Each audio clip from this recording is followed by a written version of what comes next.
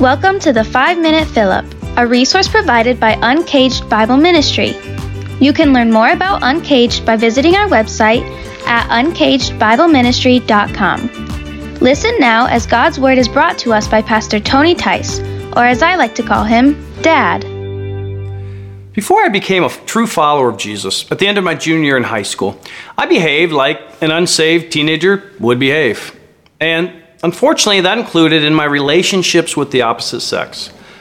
I didn't really honor or cherish young ladies, and in some ways, used them for my own sinful fleshly desires. When I gave my life to Jesus as Lord and Savior, one of the first things the Holy Spirit began to do in my life was show me that I needed to pursue sexual purity until marriage. Hebrews 13:4 says, "Marriage should be honored by all, and the marriage bed kept pure. For God will judge the adulterer and all the sexually immoral." Purity is a big deal with God. And so, knowing how tempted I was sexually, I decided that I needed to be extra careful.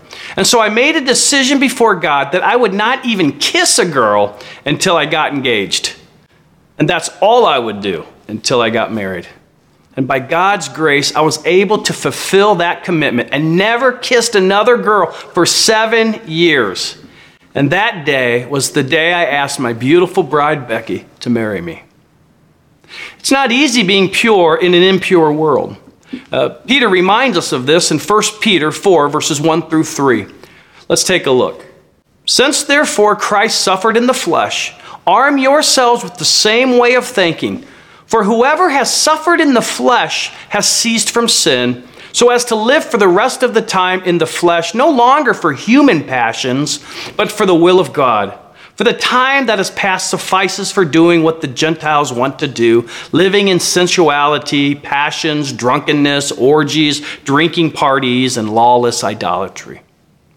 I believe what Peter is telling us is that we must understand that allegiance to Christ instead of allegiance to this world will lead to some personal suffering.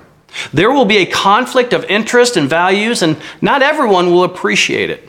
And Satan will try to trip us up by tempting us with sin that seems so good. And in this context, one of the types of sin he is talking about is sexual sin. Can we agree that we live in a sex-saturated society? And we now have access to sexual imagery and video with a simple click of the finger. And it even seems that the church is softening their commitment to purity. In fact, a recent survey I saw was done in which those who identified as Christians were asked if it was okay to have sex before marriage. Over 50% that were surveyed said that it was okay. Where are we taking our cues from? Christ or our culture? It wasn't easy staying pure for my wife. And honestly, it can be hard today to keep the eyes and the mind pure. But the struggle for purity is worth the battle, because we have a Savior who fought for us on the cross. Let's pursue purity this week to the glory of God. Let's pray. Father God, thank you for your word. Thank you for the challenge in that.